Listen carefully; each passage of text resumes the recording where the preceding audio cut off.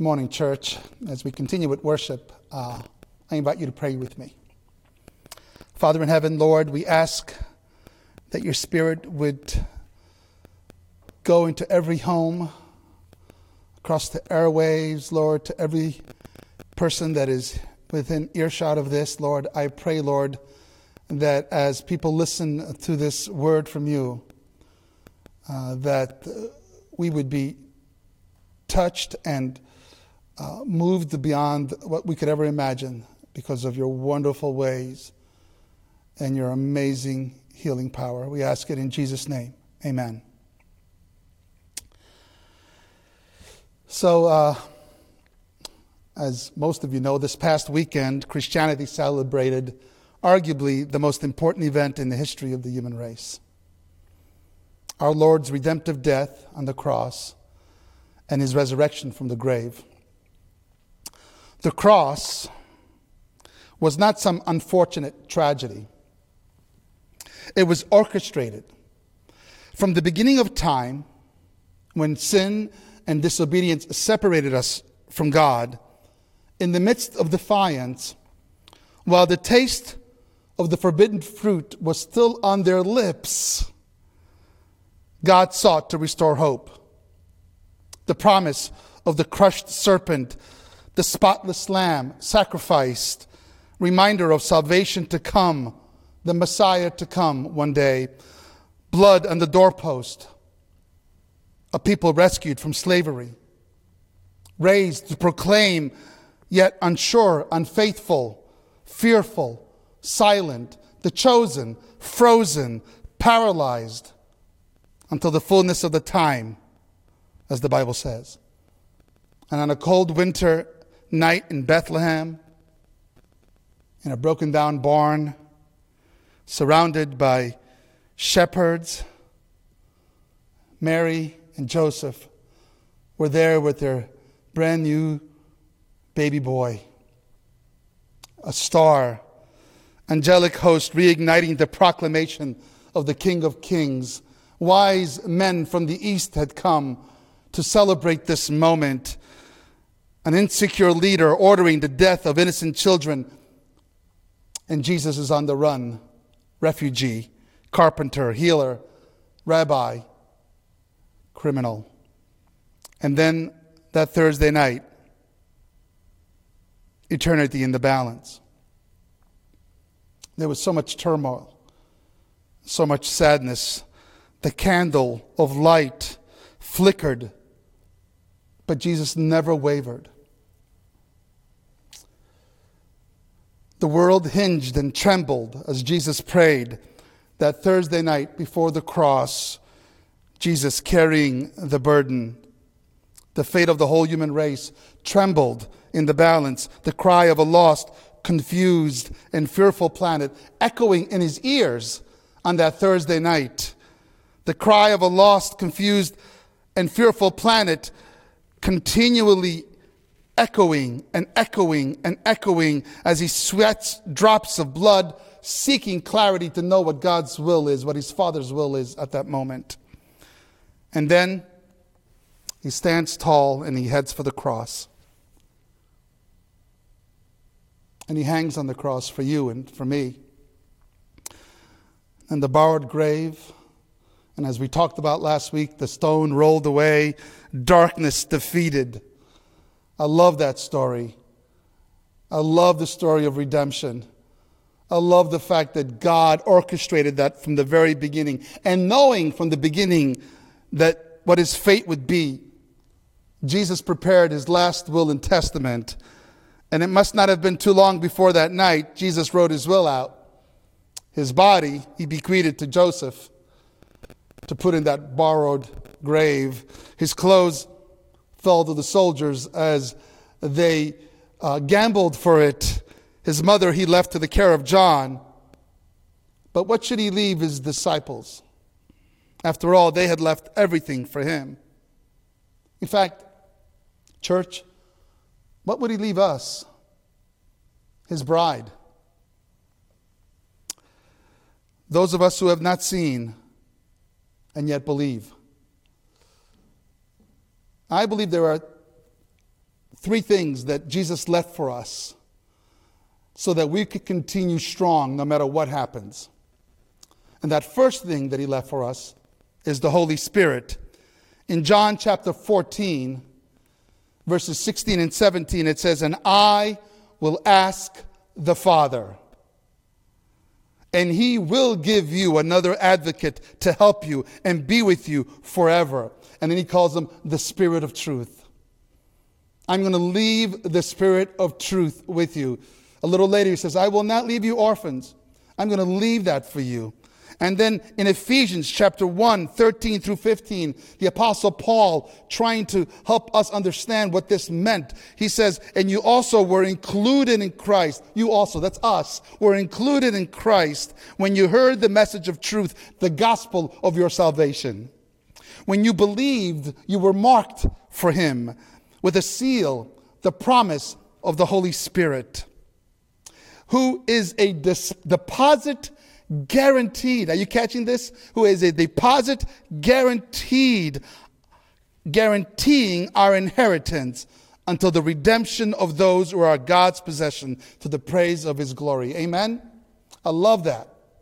I love that. The Holy Spirit being the guarantee of our inheritance. Jesus leaves that with us. He says, look, I'm coming back. I'm going to guarantee that by leaving you the Holy Spirit. Now, have you ever gotten a greeting card in the mail? I love that. When you get a card from somebody, and the first thing that comes to my mind, especially when it's handwritten, the first thing that comes to my mind is this whole idea that, wow, somebody is thinking of me. And they write this beautiful note. In fact, in the past few weeks, Nancy and I have received many of these cards, and it's just been such a wonderful thing for us when we receive a card like that. Sometimes, and I know you've experienced this, sometimes you get a card with a beautiful note, and inside the card, there's another card. It's a gift card. It's got something else with the card. Now, that is really cool because that's extra special. Not only do you get the card, but now you got something to spend, something to do with it, some kind of gift that goes with it. And when the Holy Spirit came, he was just the card, but with the card, he came with gifts. That's what the Bible says. In fact, with the Spirit guiding us to truth, he comes with gifts and a fruit basket.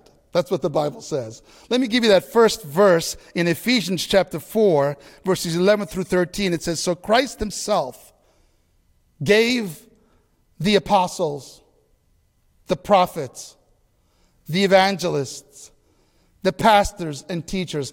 Can I tell you something? Until I met Jesus Christ, you would never have guessed that I would speak in front of an audience, let alone in front of a camera. You would never have thought that. What has happened? Well, it isn't of me. It's of the Holy Spirit. It's God. I don't know how he does it, but he's amazing. Most people that knew me in high school, they would never imagine in a million years that I would be the kind of person that would speak to hundreds, sometimes thousands of people. Never, ever. I would have never imagined. I'm an introvert. But yet the gift of the Spirit just shines through. And it says that he gave this to equip his people for work of service,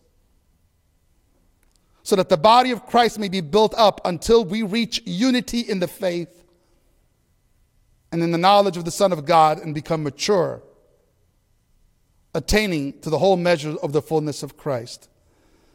The gifts of the Spirit to equip the church so that you and I, Richland Church, can accept, can serve, and can love. You know what I'm talking about, don't you?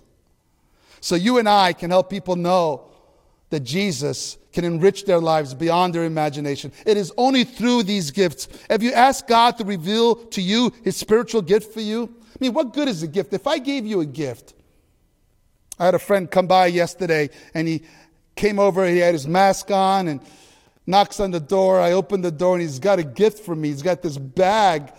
I know exactly what's in that gift. And I take the bag, and I bring it home. I bring it inside. I thank him, and couldn't even hug him. I couldn't even shake his hand. Just a smile. We didn't even know if he could see me smiling because I had the mask on. He had the mask on. But he knew. He knew because he knows me. But suppose I took that bag and I brought it inside the kitchen and I said, "Look, Nancy, look at this. This is food.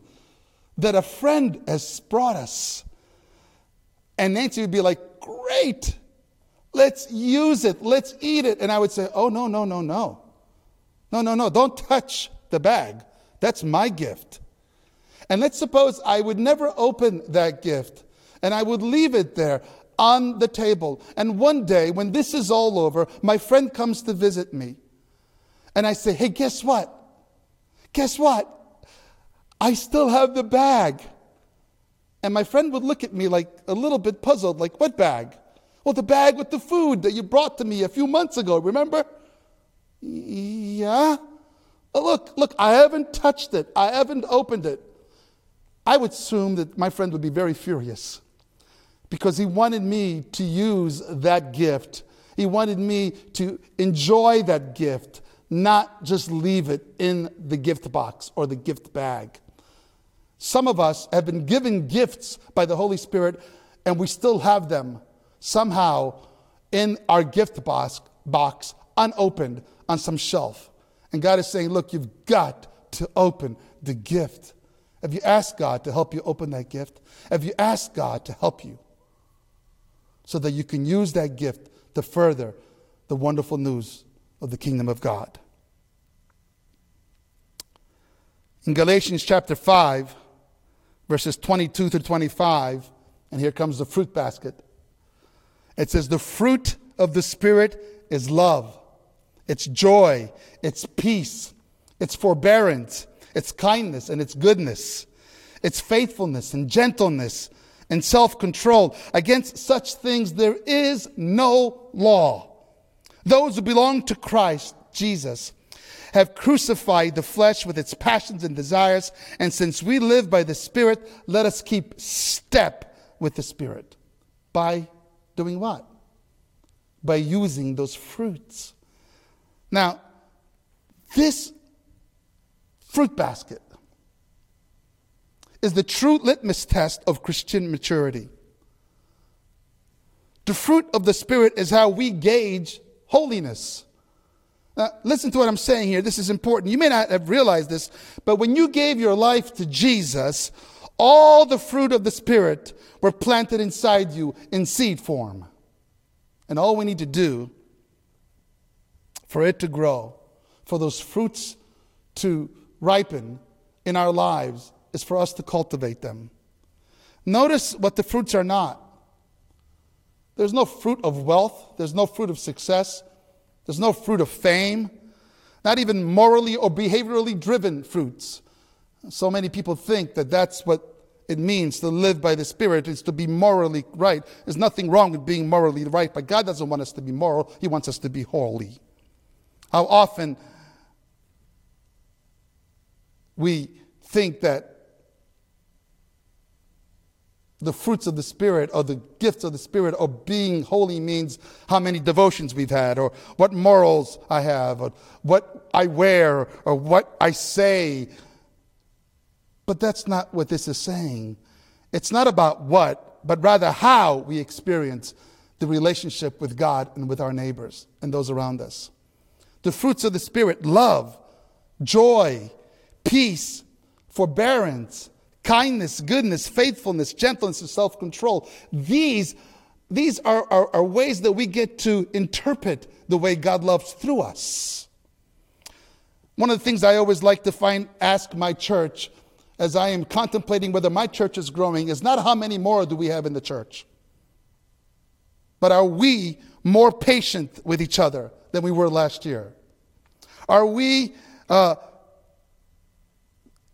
more in control of the direction of our lives, more in control of our temper, of our appetite, of crippling habits, of our pride than we were last year? Does goodness flow naturally from us more than it did last year? Do those closest to us seem more gentle and understanding and kind than they were last year? Are we more faithful than we were last year? See, these are the things that I believe show that we have opened and have cultivated the gifts of the Holy Spirit. Now, the second thing that Jesus left us is this wonderful thing called the hope of eternal life. So not only do we get to have these wonderful gifts that guarantee us that He's coming back and that we get to go home, but now He gives us also this thing called hope and this thing called eternal life. In Titus, Titus, I know, it's one of those letters that you hardly ever find in the Bible. Some of you are sitting there going, there is actually a letter called Titus? Yes, there is. It's a small little one. It's towards the end of the Bible. And in Titus chapter 3, actually has more than one chapter. Chapter 3, beginning with verse 4 through verse 7, it says this: "But when the kindness and love of God our Savior appeared," He saved us. Now catch this. "Not because of righteousness or righteous things that we have done, but because of His," say it with me, "mercy." Yes, even in your pajamas. Come on, say it with me. "Because of His mercy, He saved us through the washing of rebirth and renewal by the Holy Spirit, whom He poured out on us generously through Jesus Christ our Savior, so that having been justified by His grace, we might become heirs, having the hope of" what? Yes, the hope of eternal life. And that hope is more than just like, I hope so. No, we've been studying for weeks and weeks and weeks that faith is the substance of things hoped for, substance. It is the confidence of things not seen. So even though we are hoping for that eternal life, it doesn't mean that we don't have it. We already have it. It just means that it hasn't materialized yet. But all of us have that. That is a gift that God has given us. And in case we didn't understand that, in case we were still struggling with that, the Apostle John in one of his letters towards the end also says, in 1 John chapter 5, 11 and 12, it says, "And this is the testimony." This is the testimony. This is the will and testimony of God. God has given us eternal life. Not will one day give us eternal life, but what? Has given us eternal life. And this life is in His Son. Whoever has the Son has life. Whoever does not have the Son of God does not have life. That's simple math. I can even do that kind of math. If you have the Son, you have life. If you do not have the Son, you do not have life. And what a blunder it would be to walk away from this talk and not asking God, the Son, to be part of your life. Because if you do, here's the promise. Not only will you have gifts from the Holy Spirit, not only will you have the fruits of the Spirit, but you will have something called eternal life. You have this wonderful, wonderful gift that God has given us. And then finally, the third one, and this is the one that I really feel like is the most important for us right now, because eternal life is a wonderful thing to have, and those of us who know we have it, it's fantastic. But it still feels like in the midst of all this craziness that it's so far away from us. And the gifts of the Spirit and the fruits of the Spirit, that's a wonderful thing, and I'm thankful for that. But right now, what we need is something called peace. Do you have the peace that Christ has to give us? Listen to what He says in John chapter 14, verse 27. And He's very specific here. He says, "Peace I leave with you. My peace I give you. I do not give to you as the world gives. Do not let your hearts be troubled, and do not be afraid." Did you catch that? I don't give peace like the world gives. This is not some temporary Band-Aid. The peace I give you lasts forever. The peace I give you will help you through the craziest storms of life. The whole world right now is in turmoil, is in fear. It is filled with anxiety. It doesn't matter what country you're from, you're dealing with a global pandemic.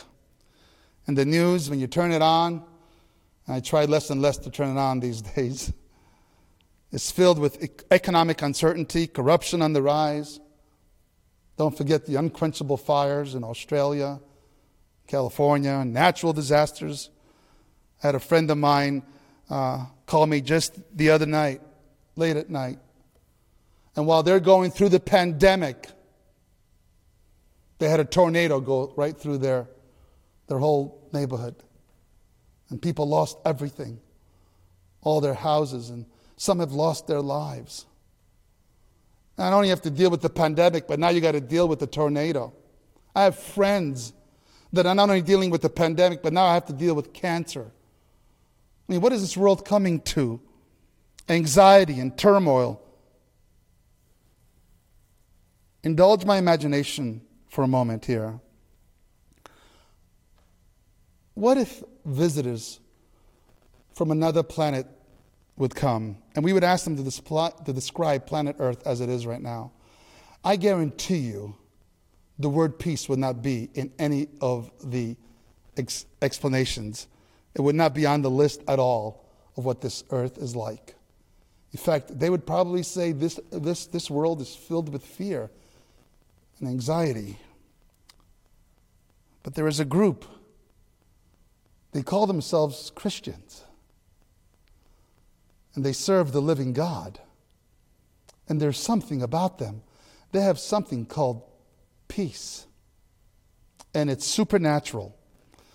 In a world full of trouble and confusion, in a world of constant atmosphere and expected crisis, Christ's legacy to us is a harvest of peace. Peace that exists not in the absence of peril, but in the presence of God. Peace that passes understanding. The kind of peace that stills the inner voice of apprehension, of failure, of fear, of suspicion, of resentment. Stills the inner voice in us that says we will never amount to anything because we know we will, because we have the gifts and the fruits of the Spirit. Peace of a quiet conscience. Peace of a restful mind because we know we have eternal life. Peace of a surrendered will. Unpretentious confidence because we know it comes from Jesus. Peace in the eye of the storm. There's a story in the Bible. It's found in Mark. And the story is about Jesus telling his disciples to get in the boat and go to the other side of the lake. And he knows as he's going there that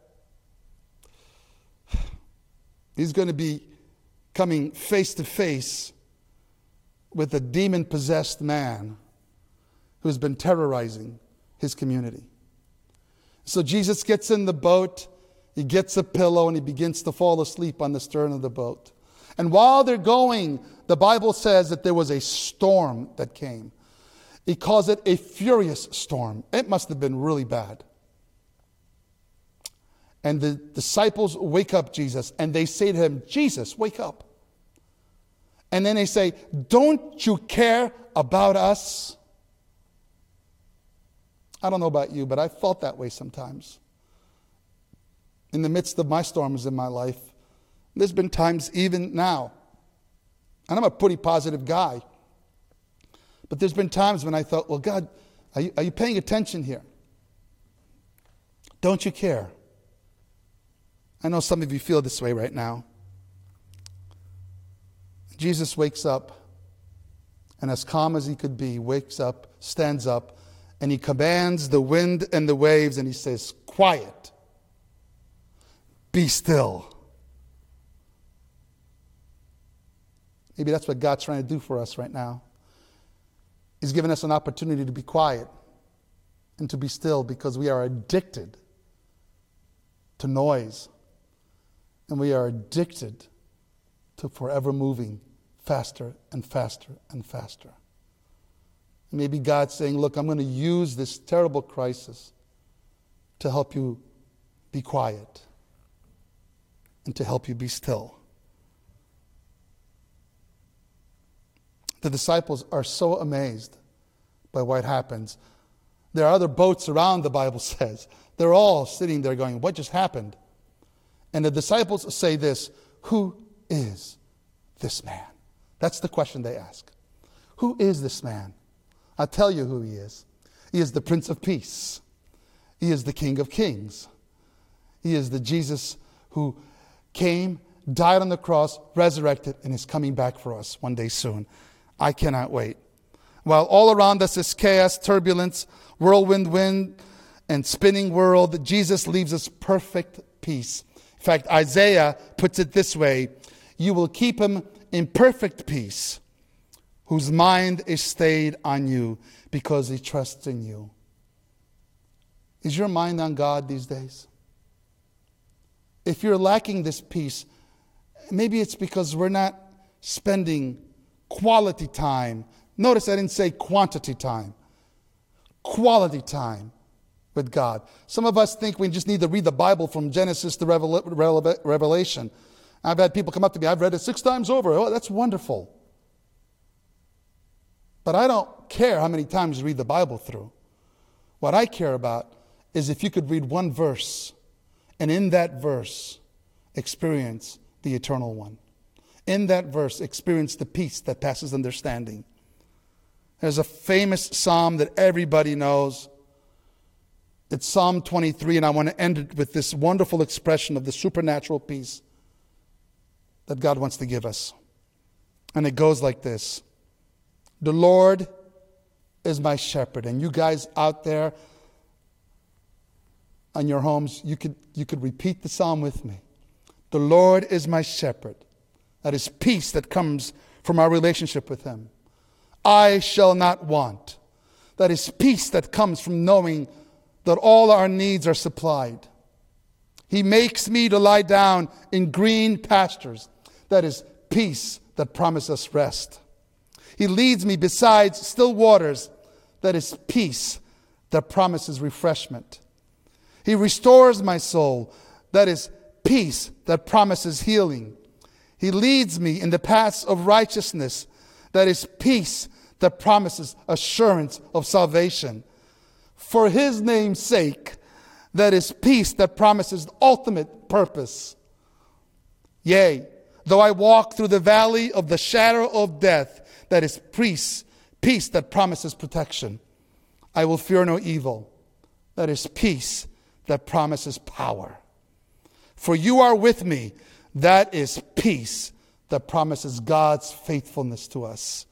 Your rod and your staff, they comfort me. That is peace that promises his forever guidance. You prepare a table before me in the presence of my enemies.